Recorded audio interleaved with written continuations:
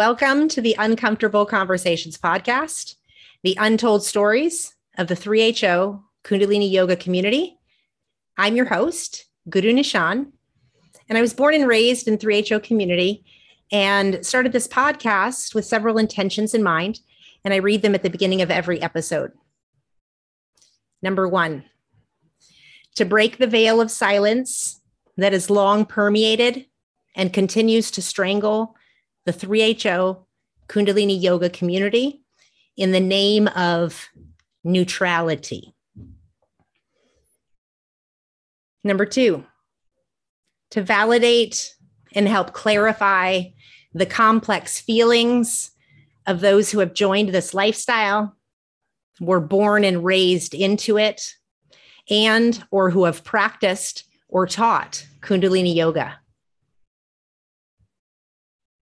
Number 3, to encourage active listening to uncomfortable conversations from our community as a revolutionary act of self and collective healing. Number 4, to let survivors know that we see them, we believe them, we love them, and we will fight for their truth to be addressed. Number 5, to let teachers who are denying, gaslighting, or spiritually bypassing know that what they are doing is willfully ignorant and re-traumatizing victims.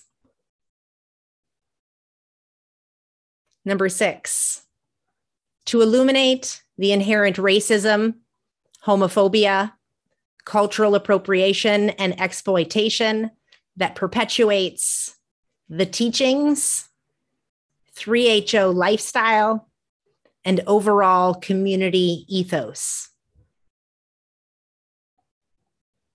Number 7, to stop the perpetuation of gaslighting and victim shaming by naming it for what it is.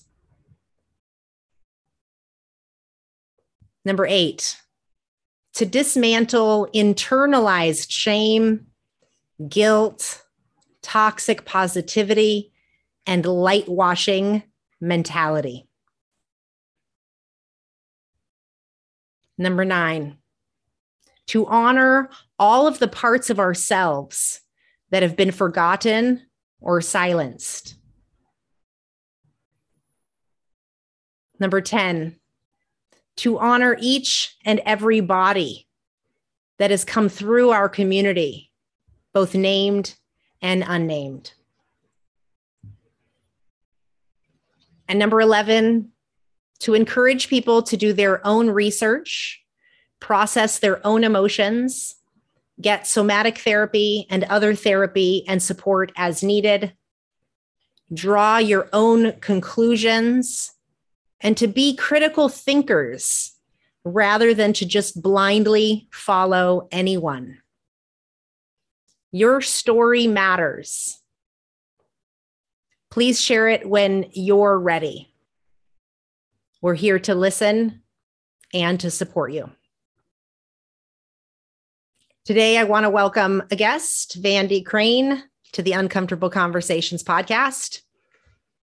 Vandy Crane is the author of My Body, My Soul, One Woman's Journey to Reclaim Both, as well as the founder and director of Rise in Love Foundation, a grassroots nonprofit whose mission is to support individuals, families, communities, and companies in understanding and healing the individual and collective mother wound by bringing women of all nations together to heal their connection, to heal through connection, culture, and conversation.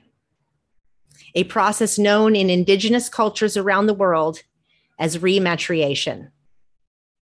Vandy, formerly Pavandeep Kaur Khalsa, initially came to learn about Kundalini Yoga 3HO in 2009 through a series of serendipitous spiritual experiences after an early life of child trafficking and addiction. She's here today to offer her unique perspective and share her own experience in the community as an Indigenous woman, a survivor leader, and professional disruptor. Vandy lives in northern New Mexico and on ancestral Apache and Pueblo territory. She herself is of Washashi, Tsalagi, and European American descent. Her partner, John Swiftbird, and their daughter, Tatanka Skawi, Tata Swiftbird, are enrolled members of the Oglala Lakota Nation. She and her family are passionate about cultural preservation and keeping their traditional values alive through their grassroots nonprofit work.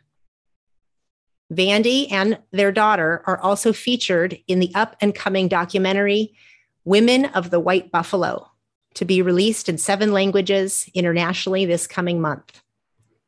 Vandy's professional and academic background include addictions, counseling, trauma-informed care, and integrative studies. She is also an outspoken CSET, child trafficking survivor leader, who has brought a lot of awareness and impactful change to the communities and cases that she has been involved with. You can donate to her profound work at riseandlovefoundation.org, and it will be in the show notes. So I want to welcome and thank you for being here, Vandy Crane. Have Dohe relatives, and thank you so much, Guru Nishan, for having me on your show. I can't tell you how much I respect your work and just how powerful your intentions are, and witnessing the liberation that people are experiencing through your just giving people a platform to tell their stories. So thank you, and thank you for inviting me to the table to share my experience as well. It's truly an honor. It really is.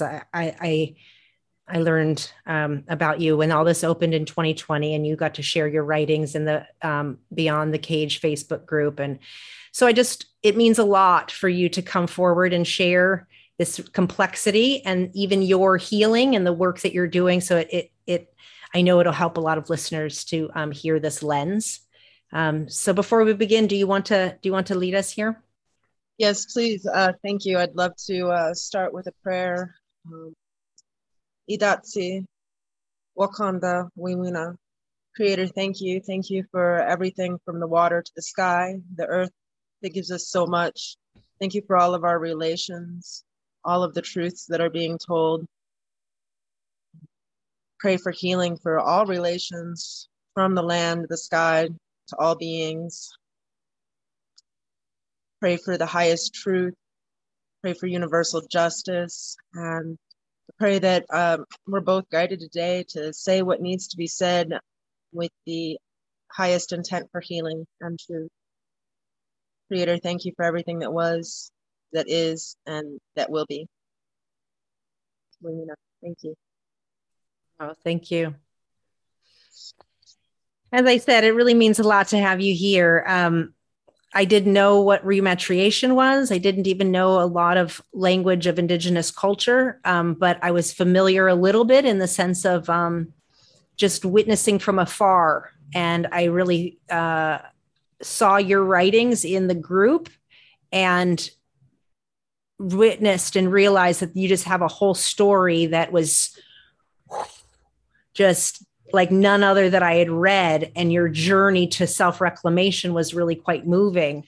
And that was just like a few pages you wrote on the Facebook group back in 2020. And over the last couple of months, I had the opportunity and the privilege to read your book and to really get a deeper lens. And it's just so courageous. So again, thank you for the work you're doing and for the courage that it took to write your book and to put it on paper.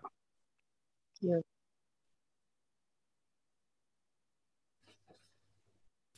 I don't even know where we want to begin, but I want to say that when I did read the perspective of you, it lit up in me a remembrance as a child of the drug rehab programs. And my dad, I remember one of my earliest childhood memories was my dad going away to teach, and that was in Tucson, and it was like a childhood there was a drug rehab. And that was just early teachings that I had remembered. So when I saw that the influence of Kundalini yoga at a particular time in your life had been so profound in your reclamation process, I felt like to listeners, it's really important for us to bring that level of complexity in hearing where wounding meets healing, and right, how somebody's wounding can be somebody else's healing, and that there's not one right way here in all of this. So as we're talking about the predators within Kundalini yoga, within our community, within the world, giving your story really lends a whole nother level of understanding imperialism and colonialism and just all of it, in the context. And the last several episodes I've done on the Uncomfortable Conversations podcast has been about really poking at the white supremacy and white exceptionalism and the innate privilege we can't even see. And I know you had a lot to say with that, because that was very influential for me in 2020 to see that lens. It was before I began to really unpack more of my own whiteness. So listeners, I want to bring it home here with this story that's quite powerful. And I'm just going to put it on over to Vandy Crane here. Thank you. So thank you so much. And I want to thank all the survivors for their courage to come out, because I know as a survivor, it's not easy to even reclaim your sanity, because part of, that victimization is that gaslighting and the chronic conditioning that you're crazy. Your victimization is just a part of your perception and you're just crazy. And that's a huge part of experience in being a victim, whether it's being in a cult, being in a country that was built on the foundations of white supremacy. That gaslighting is chronic. So it takes a lot to overcome and own your own story and have the confidence to believe in your experience. So I want to thank every survivor and honor their experience and their courage as well. And I'm being called to, as storytelling people, we learn from our stories. And I've learned to tell parts of my life, to kind of cherry pick, to tell certain perspectives or certain wisdoms I've learned through life. And one of these stories is my first offender. I came from a mixed family, so there was a lot of mixed racial family issues that I grew up with: white supremacy, sexual abuse, domestic violence, alcoholism, PTSD from everyone in my family was a veteran, classism, there, you name it, there were all these layers, and I could probably talk forever just on that alone. But my first offender was my grandfather, and it was pre-verbal sexual abuse when I was around 2. And I grew up with this anger that I couldn't explain. And I was blamed for that anger. Of course, I was a problem child. And it was always about fixing me and never looking at the entire, the forest rather than just the trees, that I was a 3rd generation boarding school survivor, that there was domestic violence that included hate crimes in my family. So I eventually, worked through this anger. And when a certain time came in my life, I realized that I was the only person in my family that had worked through my anger enough to be this abuser's caretaker when they were dying, when he was in hospice. And I had fully come to recognize the offenses that he had committed against my family. I was going in there not for him, but for me. And it wasn't, a lot of people, I think, confuse forgiveness with reconciliation. My going to be this person's caretaker, to be my first abuser's caretaker, wasn't reconciliation. It was forgiveness. Again, for me, it was the next step in letting go of the anger and being who I was, which is a completely heart-centered, compassionate being. And fast forward a few years later, and on his deathbed, he, even though intubated, was able to apologized, sort of, choked out an apology. Because I was the only family member that was able to reach that point in my forgiveness. I was the only one who was able to witness his humility and his last act of realizing that the way he lived was not right. And fast forward several years later, I guess it was right before the pandemic, 2018, I believe, we were up in South Dakota and we went out on a buffalo harvest, and my car broke down in a buffalo pasture. And no one had tools. No one knew how to fix the car. The fire department couldn't help. Everybody just kind of passed me by. And I remembered my grandfather, and even though he was this monster in my story, he had taught me something, and that was auto mechanics. And he taught me enough that I can fix pretty much anything with duct tape, baling wire, and a zip tie. So I went up on a hill and I calmed my mind and I prayed, and I saw the herd of buffalo and felt just that medicine that we had just had the opportunity to harvest, and looked down and realized I was standing in an ancestral sweat lodge site, and then turned around and walked away after praying and tripped over a piece of baling wire. And I went down the hill and I put that car back together and I got it running. And there was a chief and a firefighter and, all these guys just standing around like this, really impressed by the life skills that I had attained. And I started thinking about the nature of predatory behavior, and it's everywhere. There's, you name it. You go to a car dealership, there's predatory behavior. You go to a school, there's predatory behavior. Politics, there's predatory behavior everywhere.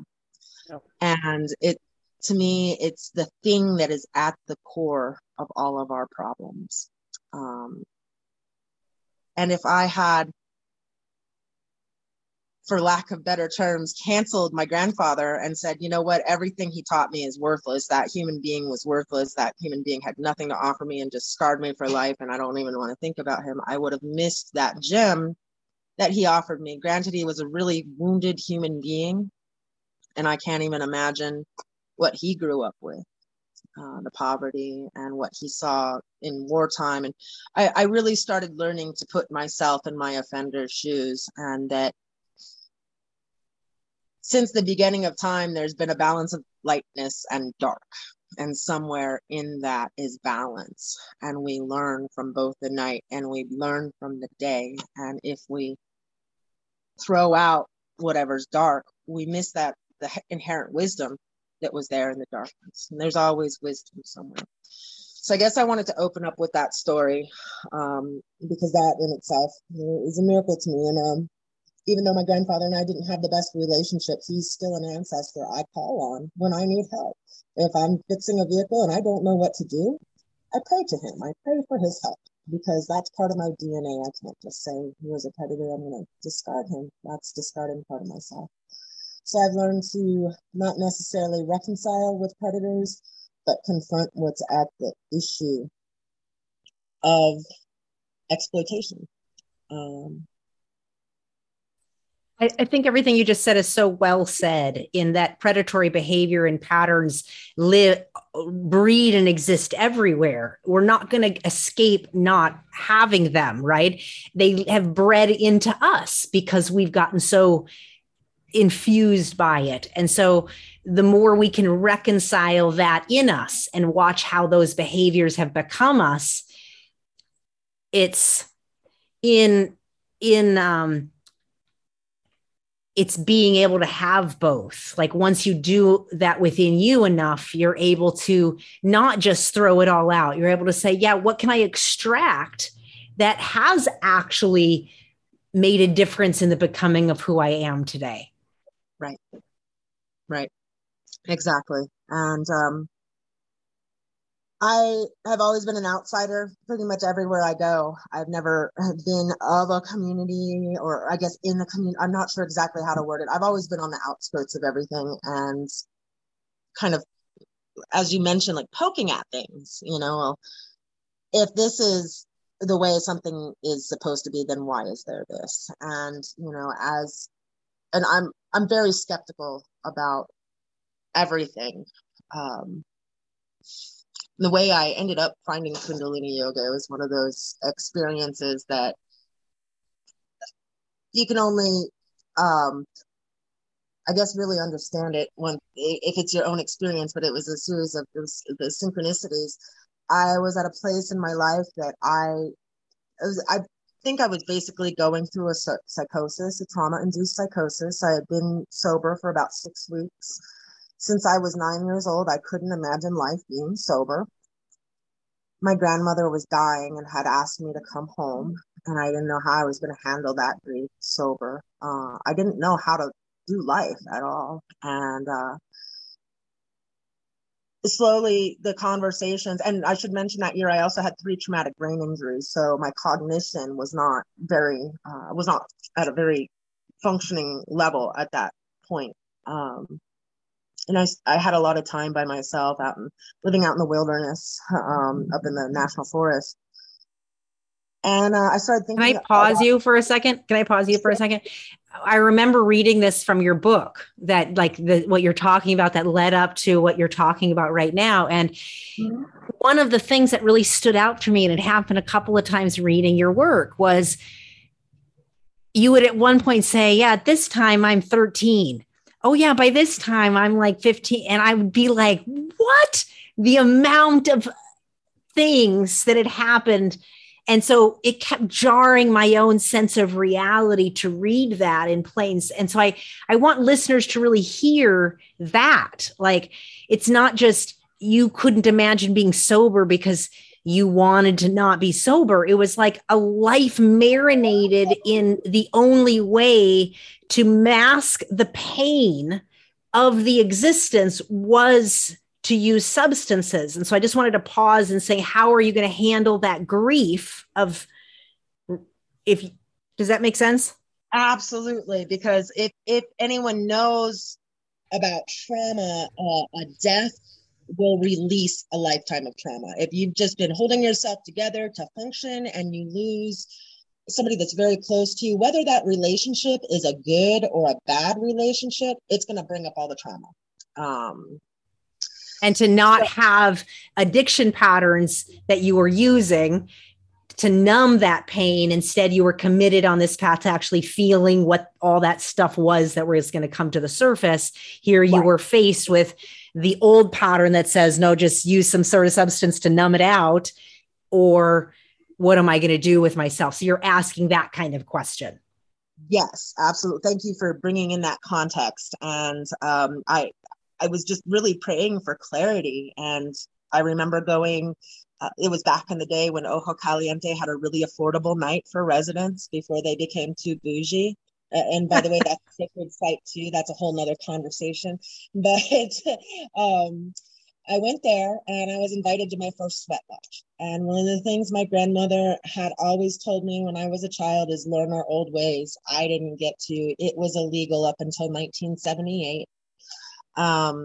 So we had so much language loss and loss of ceremony and loss of culture because you would literally go to jail for practicing our own culture in our own homelands. So I was invited to that sweat lodge, and I prayed harder than I had ever prayed. It was a Lakota medicine man who lived down here in New Mexico. And within a few days of that ceremony, I was trying to find my way into Santa Fe and got lost and just got emotionally overwhelmed and had a panic attack and looked up and saw a sign with an eagle on it. And an eagle is a big part of our origin stories and our medicine for our prayers. So I said, well, okay, this must be a sign. And it was the Northern New Mexico Community College, which was a college I said I was never going to go to because of the reputation Espanola had. And I was actually trying to get into town to register at St. John's University. And I got lost. I ended up in there. I said, well, there's a sign. I went inside and there was a flyer for Kundalini Yoga pilot program for the Super Health program. And it was for addiction recovery since it was Super Health. So I said, well, I prayed for a way to stay sober. I prayed for a way to heal trauma, and my prayers are being answered through this series of synchronicities. So that was a game changer for me. But at the same time, I also know from experience that when I'm brought into a situation, whether it's a company or whatever attracts me to situations or companies or communities, there usually ends up being a situation that blows up. And that began when I started my path as a whistleblower, when probably before that, but I first started realizing it when I was 18 years old, when I had my first whistleblower case. So I've just, I'm going to pause you. I'm going to pause you on that. What I'm hearing you say, you're talking about how you are the disruptor, the professional disruptor, and how you've come to know that when you end up in a space, a community, a culture, an environment, how that actually is kind of foreshadowing the explosion of truth that's resurfacing or needing to come to the surface of that, perhaps. Right, because I've learned that I can't keep my mouth shut. I've tried. It does not work. I have nightmares. I get health issues from it. I learned at a very young age that just to say it. And I know that it comes at a great expense. I've even lost, I was in 12-step groups for years, and I've had AA sponsors break up with me over my need for conflict, is what they call it. But really, I just have high ethics, I believe, and want to discuss those things in any environment. It doesn't matter what environment, but I'm going to bring up a discussion about values and how things are not in alignment. And so was that significant for, is that a significant point for when you found Kundalini Yoga? At first I didn't realize it. Well, I guess to be completely honest, I always thought the community was funny. Like, me and our indigenous communities, we joke about it, it's like, and the cultural appropriation. There were a lot of things I was not okay with, but I was like, I prayed and here it is. So here I am.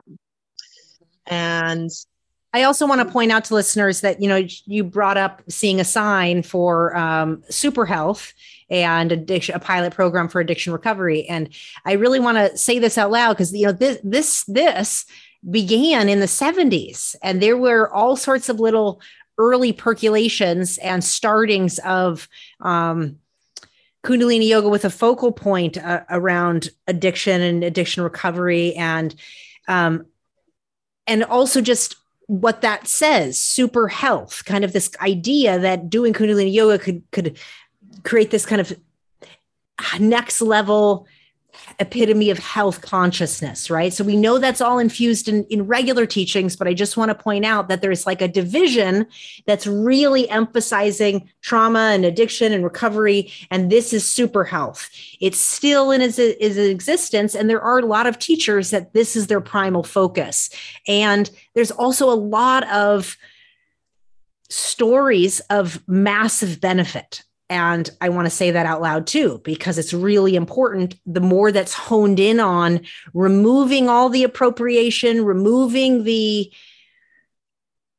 mysticism, and getting down to some of the real specific stuff that's getting science and researched, that there's a lot that can be extracted that we get to still keep if we choose to. And yes. Absolutely. And just to offer my gratitude to Mukta and Gurmeet. Gurmeet's been my mentor since that first class that I took, essentially. And there's just been women in the Sangat that I feel, are doing their best to grow with what's going on. And they've been key in supporting me in learning to own my own voice. Well, I've always owned my voice, but to trust my perspectives, really. Going back to that, learning to trust your perspective after years of gaslighting and being made to feel that whatever you're thinking is not reality.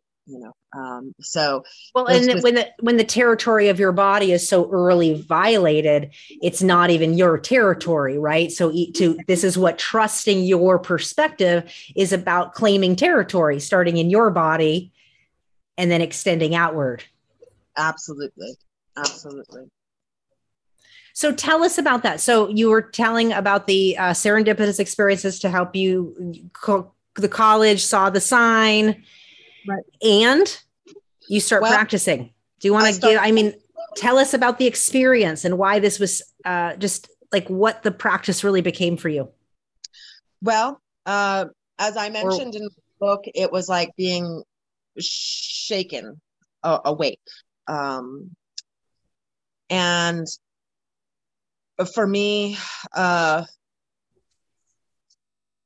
it was a way to start calling my spirit back to my body. And it was a way for me to start learning how to take care of my body through, like you said, the more scientific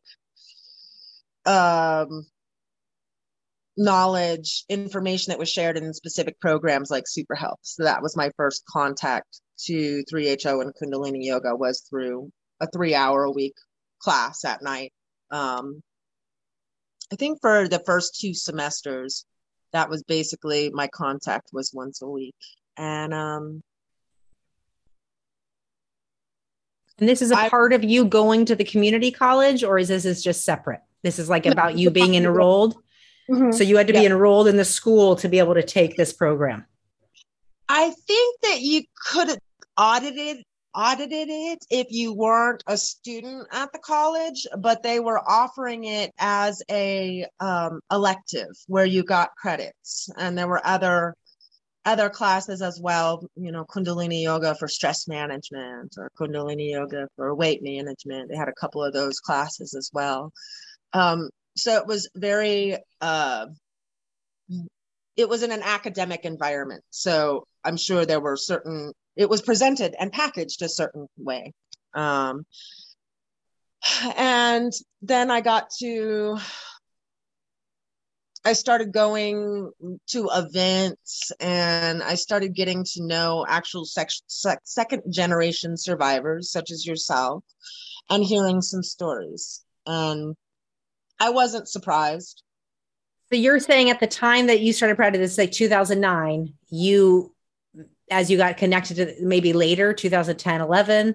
Yes, around 2010 or 11 when I started teacher training. One of the, I don't know if it's the right terminology, she was like an assistant trainer. She was working on her hours to become a trainer through the academy.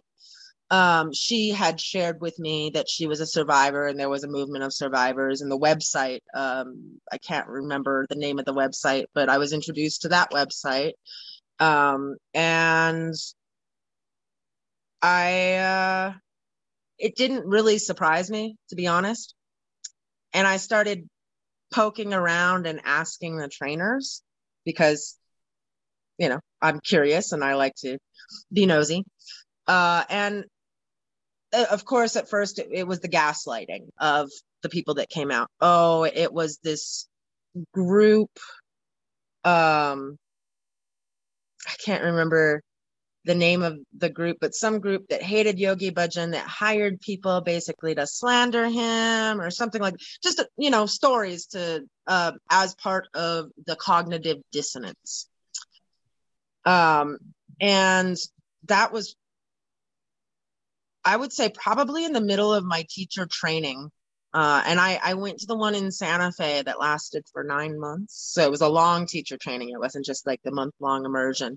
So, we'd meet for a weekend, and I started getting closer, like I said, to that one trainer. I don't want to mention her name because it's her story. And, if she comes on, she comes on. But she started to disclose to me some of her experiences. And like I said, the website.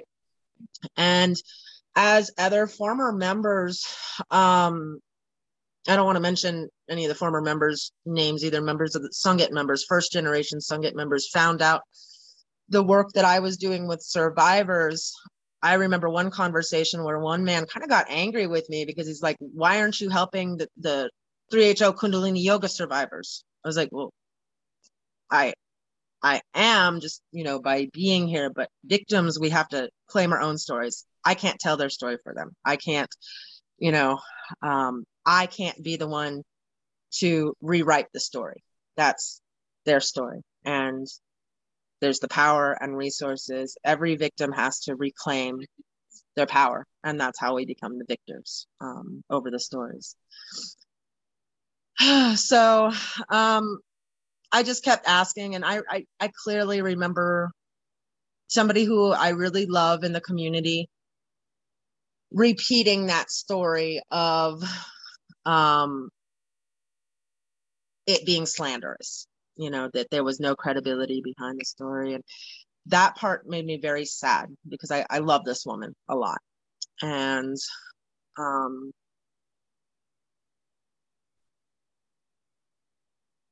having the mother that I had has taught me to love somebody through the ugliest things that they could possibly do, but not be attached to what they're doing. I don't know how to explain it, but just kind of love them through the process of realizing what they're doing isn't right, and just support them and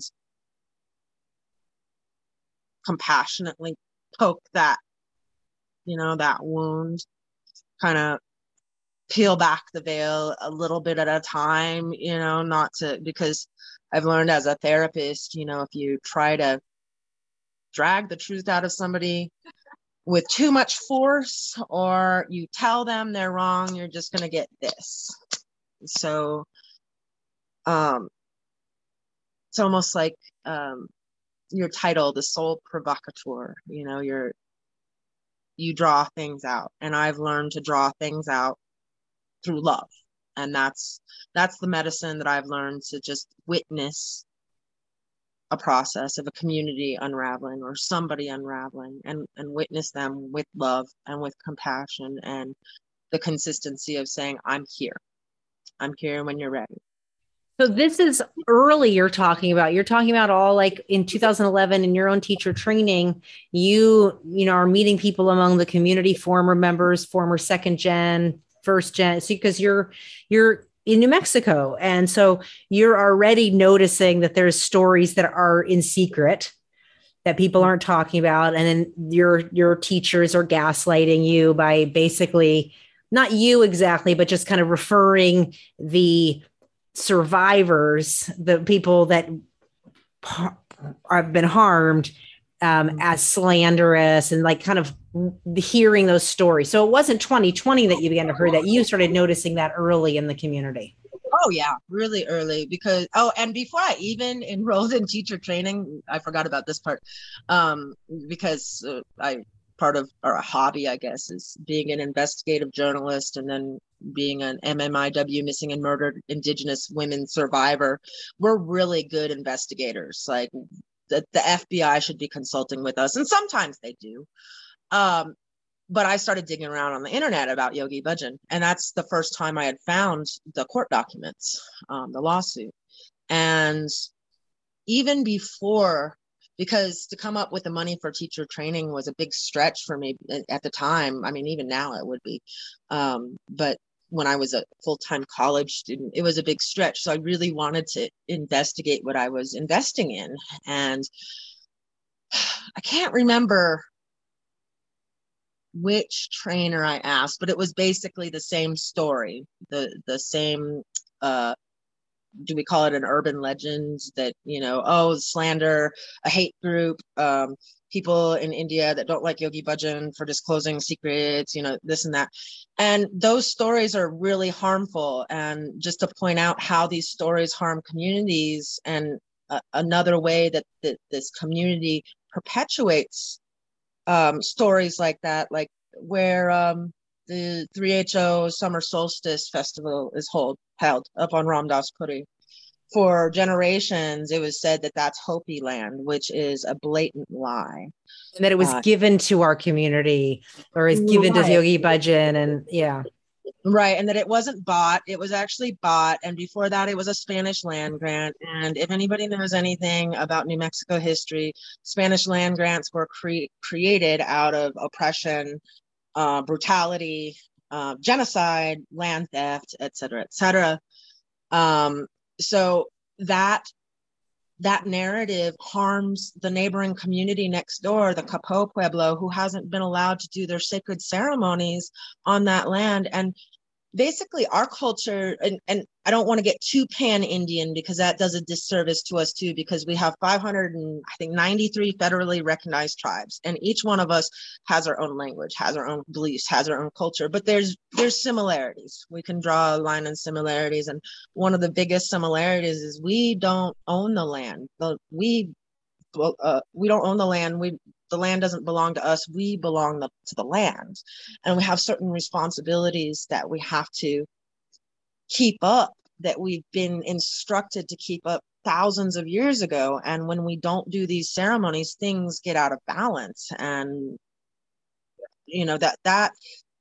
that's one of our whole purposes as Indigenous people, is to keep a balance in every type of relationship we have, whether it's our family members, immediate family, the people we pray with, our community, the land, and all the animals around.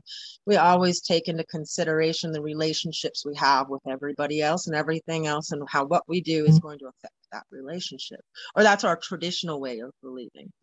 So that alone, that construct of creating a story to silence others, or to discredit or disconnect others, is one of those colonial constructs that we've become so accustomed to. It's second nature to us. It's been part of this country for so long, since the beginning of the country, that it's written in the narrative and into the DNA at this point. And now we have our first Pluto returning since the beginning of this country.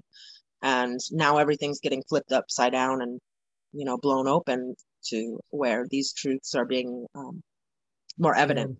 Mm-hmm. Revealed in plain sight for more people to pay attention to. I want to go back to that point you're bringing up in all of that, is the urban legends that get regurgitated unconsciously, and that's what becomes an ethos. It's an ethos of a way of thinking, behaving, perpetuating. And without calling it into question, you don't say, is that true? And I want to say this out loud, because it was only in 2020 when that started getting like publicly called into question, things that were unconscious to me that I didn't realize I still led my life by, or my belief system by, even though I thought I had left a long time ago. So growing up in a culture where we call it urban myth, but these patterns are kind of regurgitated. It's so historically colonialistic that we think it's us. We think it's normalized. And you're pointing it out is so valuable, because you're basically saying within our community, you could notice the teachers doing that, spewing the story that was the regurgitated story, because it was a form of gaslighting, but you could recognize it differently where maybe I couldn't, because it was so normalized to me within the context of 3HO. Within your context, you're just like, oh yeah, this is familiar. It just has different packaging over it. Exactly. And that's what capitalism and colonialism is all about, is how you package it, how you sell it, and how you exploit the next person to make the next dollar. Gosh, I love this. You explain, that's exactly what I remember you languaging in 2020, is you were like, you brought it out of 3HO to be like, yo, this is what colonialism has kept doing to the land, and then repackages it so it's in a new shiny form. And we think, oh, that's not colonialism anymore. But it's just new forms of appropriation. Right. Like everybody now drives Toyota Priuses, right? Everybody thinks that the battery operated electric cars, or what Teslas now are the best, are the green of the future. Well, those are destroying tribal lands right now in Nevada. They're tribal elders are getting arrested trying to protect their ancestral lands because these companies want to extract lithium. It's just individualism packaged up in this new ethos, like you said, thinking that we're doing something good when really it's the same old exploitation and extraction. And that's it. It makes me sad when I see people like think that yoga is bad now, or Kundalini is bad now, or that these ancient teachings that got exploited are bad now, because these teachings come from somewhere. They're really valuable. They come from our relatives in the East, and they were very harmed. You know, that's one reason I stopped going by Pavandeep. A Punjabi sister of mine said, you know, I feel this is harmful, you know, and I said, you know what, you are right, because I'm an Indigenous woman, and people are just now realizing our own story as Osage people, Wajashi people, our reign of terror in the 1920s, the Martin Scorsese film that's coming out with Leonardo DiCaprio. Our story is finally taking main stage. The Killers of the Flower Moon. And it's taken so long for these stories of how the exploitation just keeps going and keeps going. And it's just new language. And I wish there was just a way I could just put it in one sentence so everybody could understand it. But yeah. Wish there was a bow, a bow you could tie right around it, right? Right. Just wrap it up and somebody could open it and be like, oh, wow, I get it now. Yeah. Or if it was so simple as, you know, don't do this, do this, you know, and it's like, I talk about that a lot when love and abuse is commingled. You can't pull it apart exactly. If you have to dissolve what was never true. And that dissolving is a creation process. It's a death, rebirth, nourishment process. It's a tending and cultivating to the land process. Absolutely. You know, and so you're talking about ancient wisdom that belongs to us, and yet predators and people who have been preyed on in various cultures have extracted and taken pieces, and that's what makes a great cult leader. So to say, well, the practices we got are wrong, that's not exactly true. They might have been delivered to us in a form that have been predatory through unconscious patterns of behavior and other abuses that we're starting to learn about. But I hear what you mean about it's sad that this type of predatory behavior is showing up in all of it's everywhere. So it's not like there's something somewhere that's pure that hasn't been tainted. Absolutely. Well, you know, I still like to think that, what is the name of that tribe that greeted the missionary with a barrage of arrows a few years ago, right around Thanksgiving? I would like to think that there's a couple tribes that still have not been exposed to colonial contact, that still have that innocence. And they're the wisdom keepers in this way. They're the ones we really need to be protecting, because there's not many of us that have been untouched by colonialism. And that conditioned thinking that goes along with it. And the song that I sent you to touch on that really plays a big part in this teaching. The musician Lila June Johnson, her mother, Pat McCabe, talks a lot about this, and so does Lila June, actually, how prior to the church and colonizers coming over here, women were demonized in Europe for 500 years before colonial contact here, before the indigenous people of these lands were demonized. And this demonization of connection to the earth and women, and our medicine as women, our gifts as life givers and life nurturers, which those teachings again were exploited, with the whole 3HO cult thing. But those are very indigenous teachings of our inherent power as wisdom, as women, because we actually communicate in the spirit world and bring life down from the spirit world. And that's not something Yogi Bhajan made up. That's ancient wisdom. And that itself was demonized. And then that became so normalized over 500 years of generations. Then it got brought over here. But our responsibility as Indigenous women, because we still have that connection to the land that we're on. We're all Indigenous to somewhere. We all have Indigenous ceremonies and ways of greeting the sun and watching the stars and star knowledge, but we've been really removed from that. But as an Indigenous women in Turtle Island, our responsibility is to awaken that in people through our own healing, through our own ability to connect with the lands and with the way we as Indigenous women care for our families and for our communities, and just reminding people that we all had that at one time. I want to say thank you for that, for the reminder of that within our own bones, within our own blood. And I know in my healing, that's what has led my extraction capacity building processes. It was, I knew there was truth within this commingled, predatory, infused, sadistic, sexual convolution mess that I felt in my body.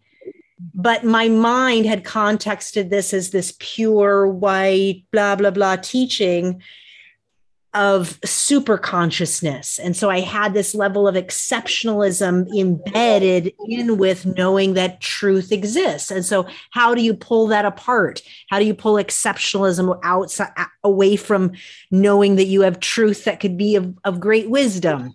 Both can be true, right? And so you're speaking to that. This lives in our cellular system. And that as women, prior to the assault of the land of Turtle Island and Indigenous cultures here, I read that in that music you sent over, 5 to 8 million women called witches burned. And these were the Indigenous connected to the land using herbs and illicit spirits and all. And this is so important as we're facing 3HO Kundalini yoga indoctrination in whatever way that shows up for you in your own body, and that the wisdom goes beyond the way he packaged it. Yes. And delivered it, and the way that the teachers that learned from him are currently packaging it. And we have to become better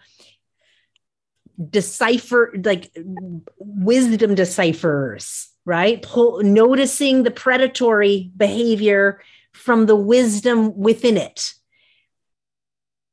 And I think that's what you talk about doing in your teacher training is you had alarm bells, you met people in the community, and you had flags, and you were what I now call in my life, noticing, you were liking something and noticing what might not be good about it simultaneously while having the experience. Yes. Yes. And this is a trauma survivor informed perspective. I want to say this is high level trauma healing at this stage. For you to do that tells me how much you were on a healing path of being able to notice, like, hey, I found this. You were reconciling inside yourself. Well, on one hand, I'm noticing this might not be good, but on the other hand, I prayed for this and I feel like this is the best thing for me right now.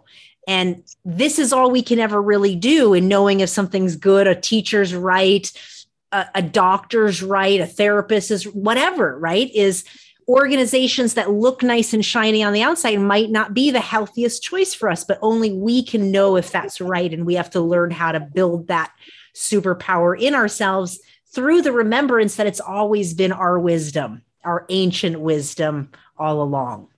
Yes, absolutely. I have an adopted Lakota mom, and she tells me, Indigenous values, they were gifted to us. And we all have very similar values: courage, fortitude, prayer, generosity, kindness, that none of us can live those perfectly. But if we do our best to embody whatever values we say we embody, that's going to be our compass. That's going to guide us. And that's going to make our thoughts or our prayers or our intentions more powerful by having that spiritual integrity with that. And that's in our DNA. That goes far beyond 3HO. And being a spiritual warrior being a warrior, these concepts go so much further than what was presented to us. And, how New Age culture packages things and twists things, the meaning of things, kind of like how I had shared with you prior to the call today, how all of our weapons as Washashi people traditionally had hearts carved into them. And traditionally, if an enemy harmed our people or harmed a child or a woman, or even somebody of our own people were unsafe for women or children, they risked having their head taken. And we would do that with the same weapon that had a heart carved into it. And we did that because we knew we were doing it out of love. And that's what warriors did, was anything it took to protect the innocent and the vulnerable. And we've been, brainwashed into thinking warrior is somebody that can hold warrior pose for 20 minutes. I don't know, exactly how it's packaged now, but it's not what it used to be. And to even further expound that thought, we live in a society that was created by predators, and it has been created as the perfect climate for predators. I mean, you look at Jeffrey Epstein. That was a case I was involved in helping to expose here in New Mexico, and he operated for over 20 years with the Department of Justice, covering up his crimes at the highest level. So this isn't just a 3HO problem. This is a societal problem. This is a problem where we need to look through that lens of knowing that this is a predatory culture. And like you said, using that discernment to gain knowledge of what we really want to be involved in, and still be able to say, well, maybe this part of it's good for me, but this part I need to take a closer look at it. Right. Or not participate in this way, but use it in this way, or whatever, or completely not be able to do it at all as a part of your healing, or whatever combination. But that it's whenever we see, I want to go back to your experience in teacher training. You did the research on the lawsuit. You found the lawsuit, and we're talking about the Kate Felt lawsuit, where it talks about rape and her rape, and then Pamela Dyson. And this is 1985. And this lawsuit has been in public record for quite a while. And I want to just point this out again, because this is public knowledge, and the regurgitated language that the teachers brought right away when Vandy questioned it in 2011-ish is the same narrative that has been going on since 1985. And nobody questions the narrative. I didn't question the narrative. It was living in my below conscious that when a student of mine came and asked about it, I had no idea this thing was in public record at all, because I was a kid that grew up in it. How would I know? Right. So it's never talked about. It's become normalized to never talk about it. Here, Vandy brings it up in her teacher training, and she's met with the stories. The spin, right? Exactly. And I know cognitive dissonance is a strong drug, but still, that's no, I mean, to me, that's no excuse. Like, can you say for listeners what cognitive dissonance sounds like or looks like? Sure. Cognitive dissonance is maintaining your belief no matter what evidence is presented to you, because the facts surrounding your belief are too painful to look at. And people can be in that state for years and decades and never notice, no? Generations. Absolutely. Absolutely. Generations. Yes, I think it can be passed down generationally. See it in our own communities. There was a sociologist who even coined a name for it, the anomie effect, where an oppressed population or an oppressed people is oppressed for so many generations, they lose their own culture and adopt the culture of the oppressors. And then those belief systems get passed down that are in opposition to the traditional beliefs, and then end up just canceling out the traditional beliefs so that the genocide continues without the effort of the oppressor. So yes, the cognitive dissonance can definitely be generationally passed down, I do believe. That makes so much sense. So, okay, so it's 2011, you're in teacher training. What happens next? Mm, well, I let's see, 2011, 2012, I took Amrit. And the reason I took Amrit because I've been a martial artist since I was 5. And I felt like I needed to make a commitment to a warrior society. And I felt this needing to belong. And I also felt so wrong about it too, because of the cultural appropriation and the fact that I was attacked about my eyebrows during like the before the ceremony. I was heavily questioned about my eyebrows and my relationship to plucking. And I was like, I'm trying to commit my life as a warrior to protect people with my life, and you're worried about my eyebrows. Um, so there was that. And at the time I was in a domestic violence relationship, and I took Amrit with my partner. And things made more sense than they do now back then, my decisions. If that makes any sense. 100% sense. Right. And I was basically, and I still do speak for the Super Health. I give my testimony for the Super Health training. So I started doing that, and I just was around the community more than I had been before. And trying to think, it was around 2016. I basically got the clear message that I should not charge to teach Kundalini yoga anymore, that I shouldn't wear a turban, I shouldn't do any of that stuff. It was just like the next evolution of my personal decolonization and reclaiming who I was.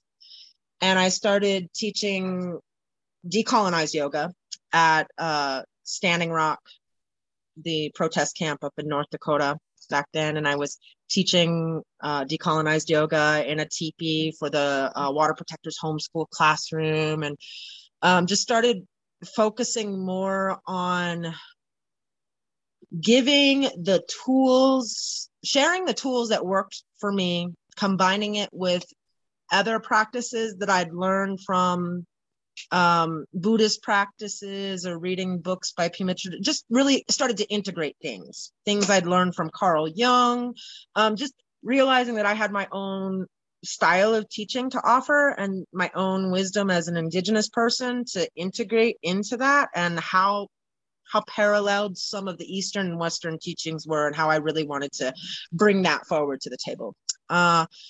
I believe that was also the year at the 3HO summer solstice event, I had gone off to pray for some clarity around, just how I felt about what was happening in the community, my own not feeling aligned with things. And I remember it was around sunset, and I had specific medicine with me, and I usually don't cross the cultures, like if I'm doing yoga, I do yoga. If I'm going to ceremony, I go to ceremony. I don't do yoga as ceremony, and I don't have ceremony, I respect the cultures separately. But that specific time I had taken medicine with me, and I was praying at sunset, and the mainstay in the big tent toppled down at the event. And I was like, okay, that's the sign, that's the clarity I was asking for. Because that year the bazaar had like doubled in size, and it became even more about like materialism, and this was my perception, and the spirits of the land were not happy about it whatsoever. They had been unhappy for a long time. And so I started really listening more to the things in my life that I was made to believe that if I listened to, I would be crazy, if that makes sense. In the community, you were made to believe that if you listen to them. Not the community. No. Just in life. just in life, like going to psychiatrists and counselors since I was a kid. Like if I started talking about the spirits and ancestors of the land speaking to me, I would be put on medications, right? Got it. Got it. Right. I learned that very early on in my life, that I needed to deny my spiritual experiences as an Indigenous person because I could be fucked up or medicated. So I really started listening deeper that year. And, just praying because as you know, I had known about the survivors, gained more and more knowledge, seen firsthand the reaction of the community and how it was just, complete blinders. And in teacher training, I should also mention another indicator I got. Every time the trainers would put a Yogi Bhajan lecture on, I had Yogi Bhajan induced narcolepsy. Like I could be standing up, and as soon as his voice would come on, I would pass out. And the main trainer kept getting so mad at me and talked to me about how disrespectful it was. And I was like, I don't know. I can't explain it. I'll try standing up. And I would literally fall asleep standing up, or didn't matter what position I was in. I would literally conk out as soon as he started talking and come to as soon as the lecture was done. So I was like, and I also had Yogi Bhajan come to me in a dream when I was 18 years old, and before I even knew who or what any of this was. So I'd always known that there's, something, there's always a behind the scenes story whenever I start looking into things. There's always something behind the scenes. So anyways, going back to that summer, I really started listening to what the land was saying, what the spirits were saying, and really praying for resolve, because even though I was around the community, and then there was a lot of microaggressions of racism towards my family and I when we lived in the Sangit. Wow. This is in Espanola Sangit? Yeah, in Espanola Sangit.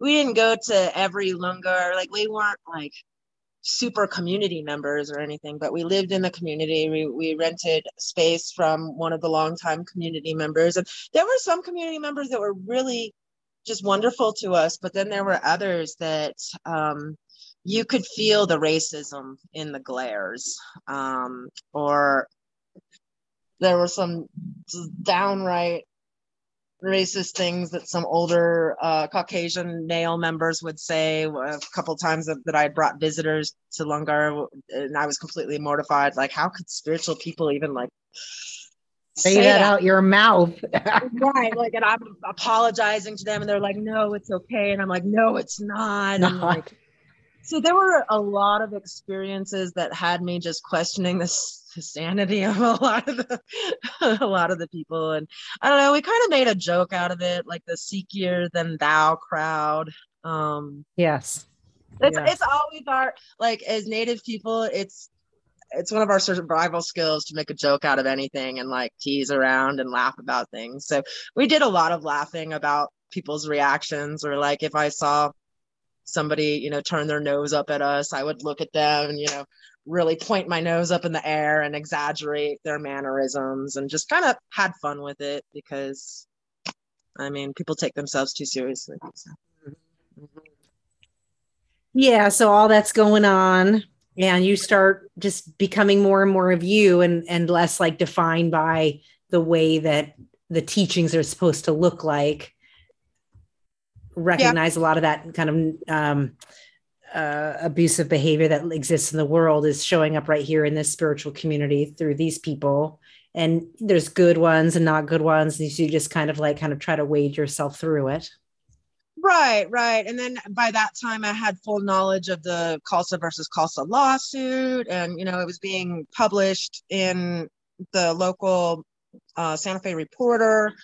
So it was just kind of more of the realization that I guess I'm trying to find a way to say it, because at the same time, I had a lot of friends and people that I love in the community still participating in it, as we're seeing more and more of this. And we're still trying, to love the people that are still participating in it and still believing in a lot of this, while we're experiencing the proof of it isn't what it is. I don't know if that makes sense, but 100%. That like basically trying to like say this, what we are saying we are is not actually what's playing out. Right. For us. And how our experience and it was just very interesting living in that community and really getting to see the inner workings of just how people even relate to each other, and how there's not an integrity with what was packaged as the teachings, I guess. Mm-hmm. Mm-hmm. Yeah, I just have to say I came to that awareness at 15. And so you kind of like your approach to life is like, oh, you stay connected to the people that are living the truth, and you realize there's plenty of people not living that truth. At that time, I had no idea, though, the language I give it now is how much the teachings were infused with predatory behavior, that a lot of people were living their version of the teachings, but it was infused with that deep levels of, it's not just the front view. The back view is the actual predatory infusion that was the inbred as much as the Guru Ram Das mantra or as much as Om Namo, Right. It was just, and nobody batted an eye at it. It was just like, it was so normal. Right. Anyway, it's interesting to hear you as, a person that had come from a lot of, history, generational trauma, generational racialized trauma, as well as, many years on your own healing journey to find a pulse of yourself, and how Kundalini yoga through the lens of recovery and healing was able to like be this jolt that said, oh, I'm calling my spirit back to self. And yet within that very community that quote teaching is living in are the very same predatory actions and patterns of narcissism and gaslighting and silencing what's in plain sight and generational abuse that's not being talked about. And so here you are as an Indigenous woman noticing it, saying, doesn't mean it's all bad, but I'm getting what I'm getting. And there's a bunch of people I love that aren't even noticing that these things are happening all over the place. Right. And I guess it was also the realization too, because we have all sorts of those issues in our communities, from the poverty and the genocide and, reservation life, literally living in POW camps, and not having access to resources. And then I was like, well, maybe white privilege isn't all it's cracked up to be. Maybe the grass isn't really greener on the other side either over here. And, I had that feeling from the beginning, despite the euphoria I was getting from the practices. And that's not to say that other practices, other spiritual teachings can't provide the same spiritual awakening as Kundalini yoga did. Like my Sifu, without really knowing much about Kundalini yoga, he's like, your practice is what gives you an edge on the rest of my students. And I could put transcendental meditation in there, or I could put Qigong in there, or I feel like there's so many practices and spiritual belief systems that believe that you can rewrite your energy through repetitive movement and sounds. Like it's found in Jainism, it's found in Buddhism. The Aztecs even had their own form of yoga with their martial arts before the church came and burned scrolls of, hundreds of years of knowledge. So every culture has had something similar to a practice of yoga called something different, but working with that life force energy. So again, it was just something that somebody said, ooh, this is going to make a really good business model. And a lot of people are going to, support this. And at some point I realized this is not mine to charge for. Some of these practices do have a long history, in Sanskrit. culture, Hindu culture, and it's knowledge that's been shared with me, so I'm going to share it with others. And that's, part of that decolonized yoga.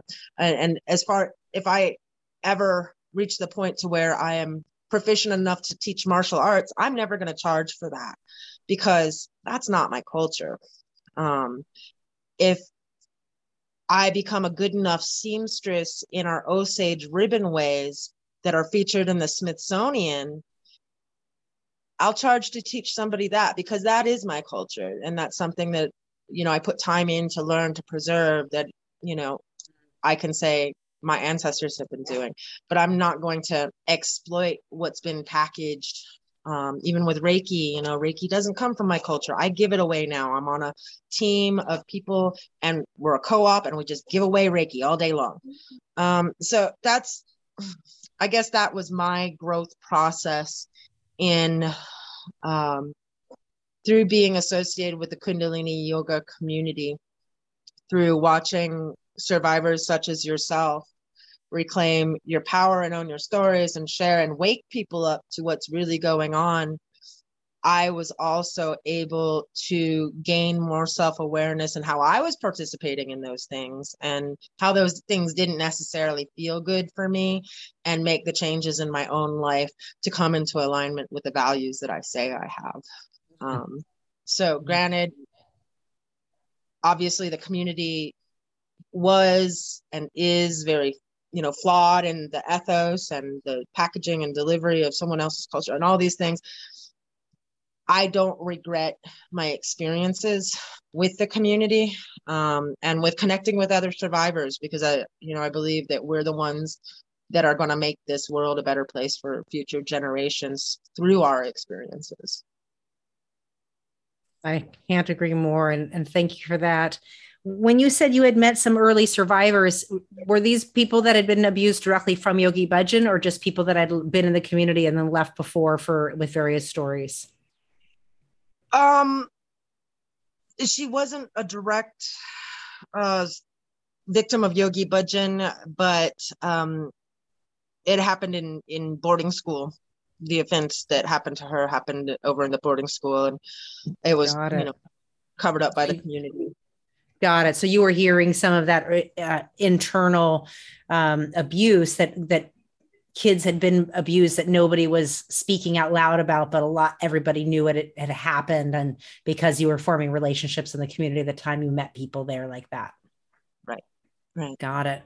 And so 2020 wasn't a surprise. You by that time, was there anything that the book Premka or that the Facebook group that brought to light that you didn't already have dealt with over the years, since you're talking about this time is around 2016 as you're decolonizing and extracting and finding what's true for you? I would say the direct assault on children was, when I learned about that was, I didn't know about Yogi Bhajan perpetrating directly on children. And the grooming of our children into service. Right. That part I found extremely disturbing. Of course, I had known about survivors that had, I don't know if you want to call it secondary abuse, or,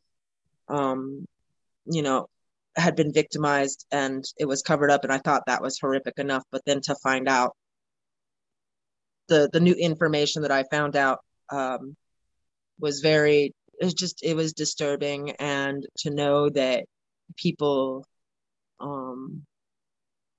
chose to cover that up was even more disturbing. Not surprising, because I was groomed by a family friend, so the things that human beings are capable of does not surprise me whatsoever. But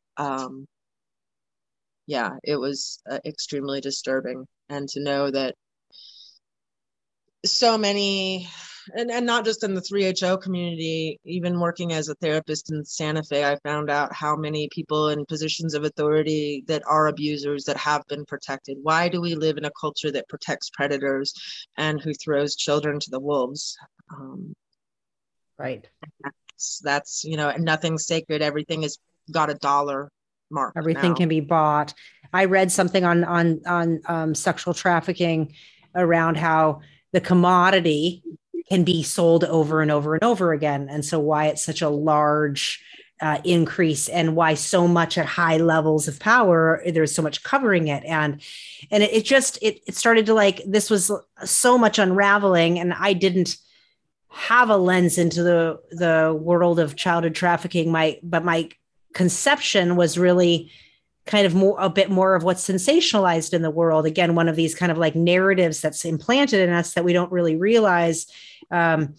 That my idea of sexual trafficking was that men, women, or children could be, taken into a van and shipped to driven to another state and held in some sort of captivity, or maybe shipped to another country where they don't know where they are and they're drugged. And then, so while that may be one version of sex trafficking, it's not the version that's happening all around us all the time. There's the version that you're talking about. And if you could shed light on that a little bit, I think it's about piercing the veils of our own illusions. And those illusions have never been called into question, because those illusions got implanted. We didn't come up with them. They got given to us through inbred culture. Right. And again, even trafficking is something that's been completely normalized to where if we see it in its purest form, we don't think it is what it is. And I'll explain that. So the definition of trafficking is the profit off of human labor for sexual acts, or mainly working and for sexual acts through threats of violence, duress, and actual violence. So when I put it into that context, and I think I talk about this in my book a little bit, for-profit prison systems, to me, is a form of state-sanctioned human trafficking. We have individuals, if you look at the adverse childhood experience studies, we know that 99% of people that are homeless and addicted to drugs were sexually abused before 3 years old. So this creates this lifetime of victimization, and then there's no resources. We don't have the resources needed to address that type of trauma within our society, and that type of trauma is more prevalent than we would like to think. So then these individuals just get shipped off to jail and become a commodity for the state to make money off of, and they never get the actual treatment that they need. And I almost became one of those people. I was facing a prison sentence of 5 years when I was 17 years old. And I luckily had a former director of a treatment center that I had been in caught word through my juvenile probation officer that I was about to be adjudicated as an adult. And she came and advocated for me and testified to the judge that the system had failed me. She didn't use the word trafficking back then.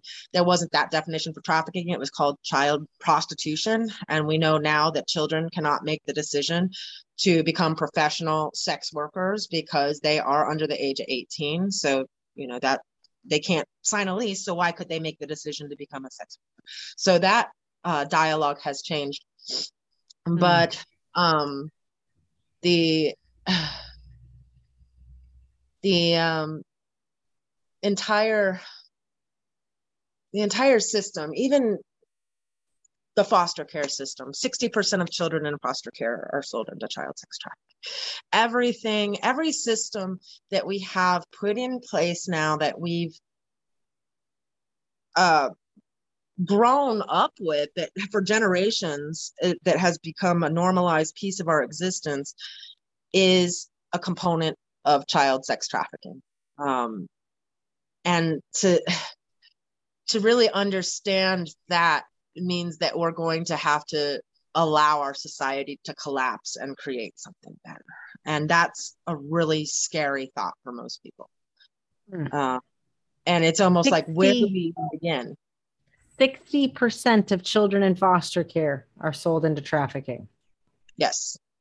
And we're talking about like through their own foster families and these types, like, so we're talking about the places that are set up for care are actually the exact environments in which drugs and sex are enforced as a way for controlling, grooming, even just like basic forms of kindness, right? Grooming begins, say it's a neighbor, and then they're giving, that's the place you run to when you need help. And then that person who you think is the helper actually becomes the very person who is the predator and sells that child to somebody else for sex or for free labor.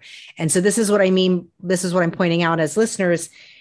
The conception in my mind was that strangers abduct somebody, but more often than not, trafficking is happening all around us with children that we meet in everyday life that are being exploited by the very systems that are there for caring for them. Absolutely. And not only foster families, there's familial trafficking too, and that happens. Unfortunately, I would say there's a high rate even in the area around the community in Espanola because of the poverty, the intergenerational trauma, and the drug addiction. And those are the perfect recipes for familial trafficking. I just spoke with a young woman I work with in Florida, and she's dealing with the same situation, helping her get her nonprofit work off the ground. And her teenage boyfriend's 19-year-old girlfriend is being shot up with heroin by her family and beaten and continually told these lies that I'm guessing she's been told since childhood. So she's been groomed since childhood by her own family that's keeping her strung out on heroin, and I'm going to assume is doing that for a reason to profit off of her, to profit off of her addiction. And that's often the reason why families get children started on drugs at an early age, to continue having a commodity to profit off of, to exploit. And the reason that's done is they were used as an exploited commodity, and they never, had the resources to recognize that they needed to heal or what their own value was. So there's just so many things that we need to unpack in our society. And in our own bodies. Right. In our own bodies, because, one of our primary beliefs as Washashi people is as above, so below, as within, so without, and if we're not doing this work internally, it's not going to happen out here. So these conversations, these difficult and uncomfortable conversations are where the healing lies, and where we can, stop and put ourselves outside of our own perspective to find the wisdom in the suffering, because that's how we attain wisdom. And we've always known that as Indigenous people, we simulate suffering in our own ceremonies for to have a vision, and to gain that wisdom from Creator. But we know that we have to suffer for it. And I think that's a huge part of Western culture, is avoiding pain, avoiding difficult to talk about things, avoiding things that don't necessarily look pretty or don't sound fun or exciting. We're always looking for the next experience, but really the true experience, the true wisdom lies in the things that are painful and cause suffering and that aren't really that fun to talk about.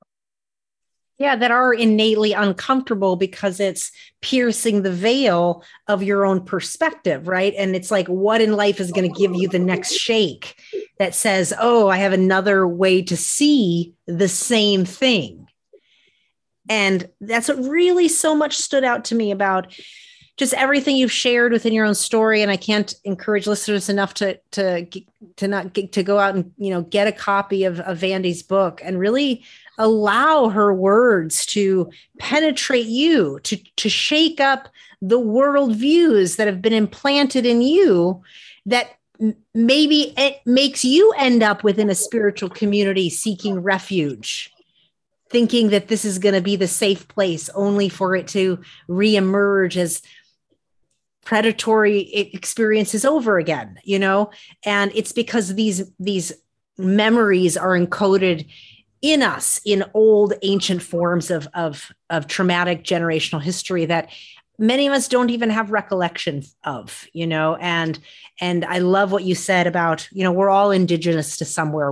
It's about us getting connected to knowing that this wisdom is ours, and to differentiate between how we choose to practice and relate to the wisdom that we're drawn to next, to help us through that next stage of our own healing. Absolutely. What did you find were the responses of your teachers that you were most impactful for you in the Kundalini community when all this came forth? Were they open to the conversation, or did you notice anything particular? Anything more you want to say on that? I noticed some of the trainers that I had known before the revelation in the community. Some have just been very silent on the issue. And as you said in the beginning, it looks like they're assuming a position of neutrality, just continuing as business as usual type thing. A couple of the women that I'm closest to, they've really leaned into it. And when they were perpetuating the gaslighting stories before, or the urban myths before, they opened themselves up to the new information, and were constantly asking how they could be better allies, and leaning into those conversations about the racism and about the sexual abuse and the cover-up. And so a couple of the women really, I'm just really proud of them for their growth. And it just shows me that, no matter what age we are in life, we can keep learning. We have the ability to learn and to grow until our last breath. So yeah, I've been disappointed with, I guess I would say, the majority of trainers that I knew before, with their silence and lack of position. But a handful of mainly women, a couple men too, have really leaned into it and just wanted to be better allies, or left the community completely, or take what works, and are calling out the rest of everything that doesn't, and trying to find that balance. So yeah, it's been a mixed response. I would say more people being silent about it, but there's a couple that I'm really proud of. Is there anything that you would wish for the community?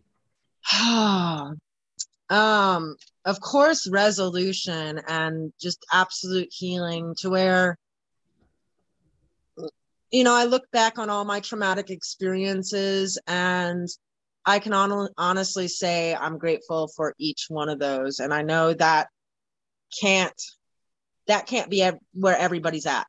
But I guess my wish is just that everybody finds peace and feels resolve and feels like their experience has made a difference, and that the people that are still holding on to the false narratives, that they grow as well.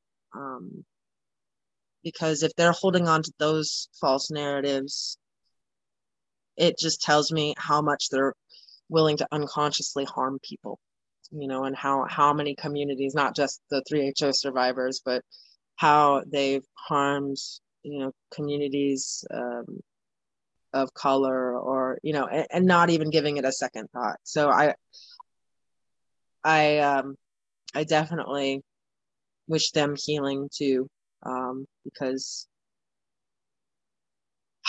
yeah, we can't move forward collectively as humanity if people are still really attached to being a part of the problem. Mm-hmm. Well said. Well said.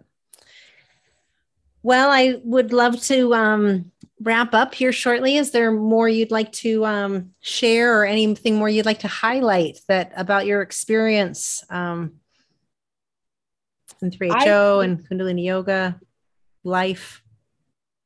I think I think we touched on everything. You are such a wonderful host, and I'm so grateful to get to be on your show. And the whatever little part I've played in the community, and no matter, like I said, no matter, I'm just grateful for that. I got to grow along with you guys at whatever point I came in, and being a perpetual outsider. Yeah, it just it feels good to somehow be a part of the community, but not the community I didn't want to be a part of, if that makes sense. Thank you for creating a new improved community I could be a part of, because I didn't want to be a part of the old one. I feel such resonance with you. Just the other day, I was writing in my own bio around something around always being an outsider.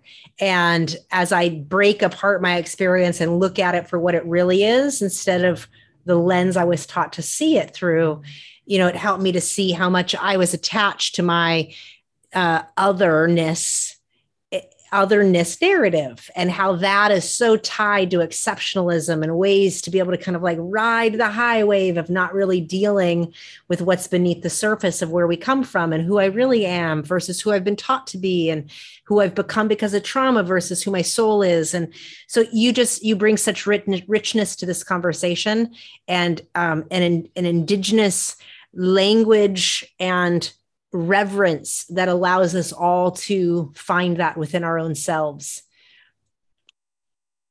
Thank you. Thank you so much. I really, really just appreciate the opportunity, and just the best of everything to all the survivors, and healing to the offenders, and that the highest truth and universal justice is the ultimate outcome of everything.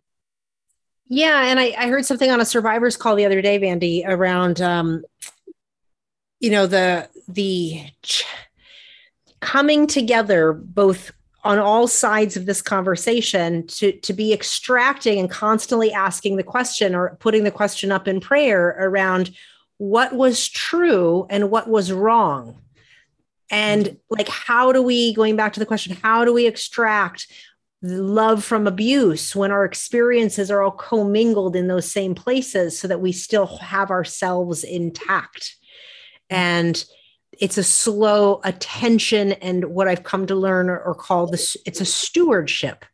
It's being better stewards of self. And you bring in that much larger historical lens of that we are stewards of the land. We are stewards of this wisdom that lives in our body, and what your path is to get reminded of that wisdom in you is a unique one. And we can make this community wrong, or that community wrong, or that predator, or this, that, and the other.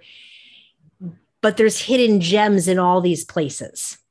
And so it's with and for each other, we help each other do this. Your story is going to help other people do that within the context of their pain in Kundalini yoga. Absolutely. And I'll just leave this that I always bring myself back to this reminder, this quote from Mother Teresa, who, there's been stories about her not being the best character of characters, but this is a beautiful quote. The great paradox of love is, once we love through all the pain, that's all that remains is love. And something that has taught me so deeply about what love is and what love isn't, because Hollywood has us all messed up about what love is. In the Lakota language, which I learn along with my husband and daughter, along with my own language, which they're both very similar, and the similarities are just beautiful. But in their language, there's no word for I love you. It's Tihichila, I will suffer with you. And that's the expression of love. That's the highest expression of love, is I will suffer with you. And out of that suffering comes the greatest love. So thank you again. It's always just a joy to connect with you. Introduce us to your song, and we're going to close out by listening to it. Okay. The song is by Lila June Johnson, excuse me. She's from the Dene tribe here in New Mexico. And the song, there's a story behind it. Her mom told me the story. It's just beautiful. She went and she filmed this video for the song over in Europe. And a few years later, she started tracing back her genealogy. And it turns out that her European American side on her dad's side was from that same village where she filmed that song in. So her body intuitively took her to that land to sing about all the women who've been demonized throughout history. And that's the intuitive intelligence, that indigenous intelligence that is within us all. So that's why I chose that song as a reminder. How beautiful. Let's go ahead and listen, and we're going to listen to more of it. And you can always catch it on the Uncomfortable Conversations playlist on Spotify as well. Well, this is going to be on YouTube, so I'll put the show notes on YouTube. The YouTube link, rather, in the show notes. Here we go.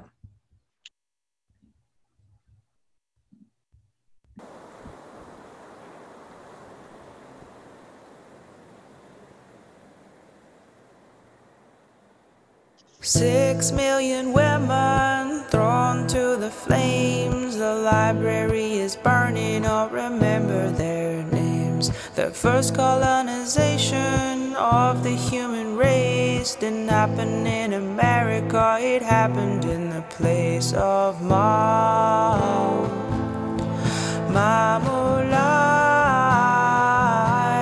mother country. Magyarország, the people's land, nasza ziemia, the people's soil. I hear you calling. We've been afraid to look at the past and see the truth that's there. But take my hand, let's walk the land. No, you don't have to be scared. There's an ancient motherland that we have forgotten. And great-grandmothers burned at the stake for holding the earth in their hands. For holding the earth in their hands. For holding the earth in their hands. Persecuted as witches, warlocks and killers, but these were not evil people. These were Europe's healers. These were Europe's healers. They were healers. We descend from healers. And this old heart of mine, it weeps away. And this old heart of mine, it feels the pain of all of our ceremonies going up in flames.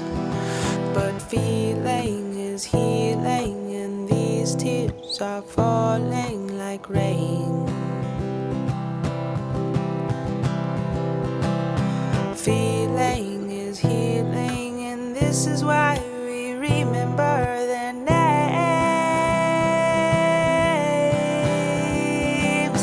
Feeling is healing, and this is why we wash away the pain. So let it rain on this land.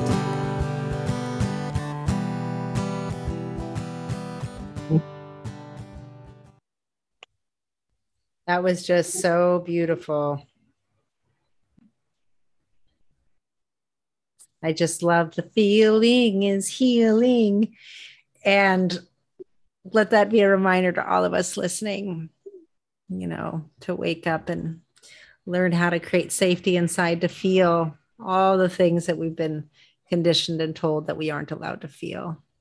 Yes. And as Vandy shared with us today, to remember that the ways that we've been taught not to trust ourselves is that wisdom that we are training ourselves to learn to pay attention to. And it can be challenging to think we find sanctuary and realize it's only more violation and the same story repeating itself. And I invite you to really listen to and support the work of Vandy Crane because she's bringing a much larger conversation to this very, very challenging intersection of love and abuse and generational trauma that has gone on in silence and in dark territories, where powerful people prevent it from being talked about. It's a much bigger conversation than just 3HO and Kundalini Yoga, and yet it doesn't minimize any of our experience within this culture that we grew up in or spent decades of our lives in. So it's important to hear a lens like hers to say, wow, she found refuge and yet could identify with the very abusive behavior in that same place. And this isn't easy things to begin to notice. And the more we do this work, the more we begin to notice it's everywhere. As she said, predatory behavior is everywhere. It's in the very cultures and societies that are propped up to teach us and have indoctrinated us otherwise. And that's a real mind fuck, ladies and gentlemen. Totally. Mind fuck. And the unwinding of that is reclamation. And remembering the land and the ancient wisdom, that's rematriation. It's coming together and realizing this wisdom of going into the wound is something we're made of. It belongs to us. It belongs to us. So thank you, Vandy. Do you want to go ahead and tell everybody where they can find your book? It'll all be in the show notes, but go ahead and share your website and any other work that you'd like them to know that is existence. Okay, let's see. The Rise and Love Foundation website is riseandlovefoundation.org. You can order the book directly off the website. If you want to order it directly from me, you can just email me from the website, and that way you can get an author signed copy. It is available on Amazon. However, I don't encourage people to go to Amazon. I wanted to not have my book on Amazon, but it was a part of the publishing package, so I couldn't really take it apart. But I don't really want more money going to Jeff Bezos to play Space Cowboy. That's totally on you. It is available at pretty much any other book outlet online, including Target, Barnes and Nobles, Abe Books, and a few other sites. And also check out the documentary Women of the White Buffalo. As Guru Nishan mentioned, our daughter and I are featured in that movie as two of the women of the White Buffalo. Our stories of survival and thriving and keeping culture alive and living prophecy in these very powerful times. So again, thank you, and just the best to everybody, and healing all the way around for all. Absolutely. Thank you for being here. So appreciate your voice. Thank you. You too. Take care. This concludes another episode of the Uncomfortable Conversations podcast, the untold stories of the 3HO Kundalini Yoga community. If you'd like to be a guest on the podcast, please email me at gn@gurunishan.com. And if you'd like to donate to the podcast, you can make a one-time or monthly donation at gurunishan.com/uncomfortable conversations. Talk to you soon.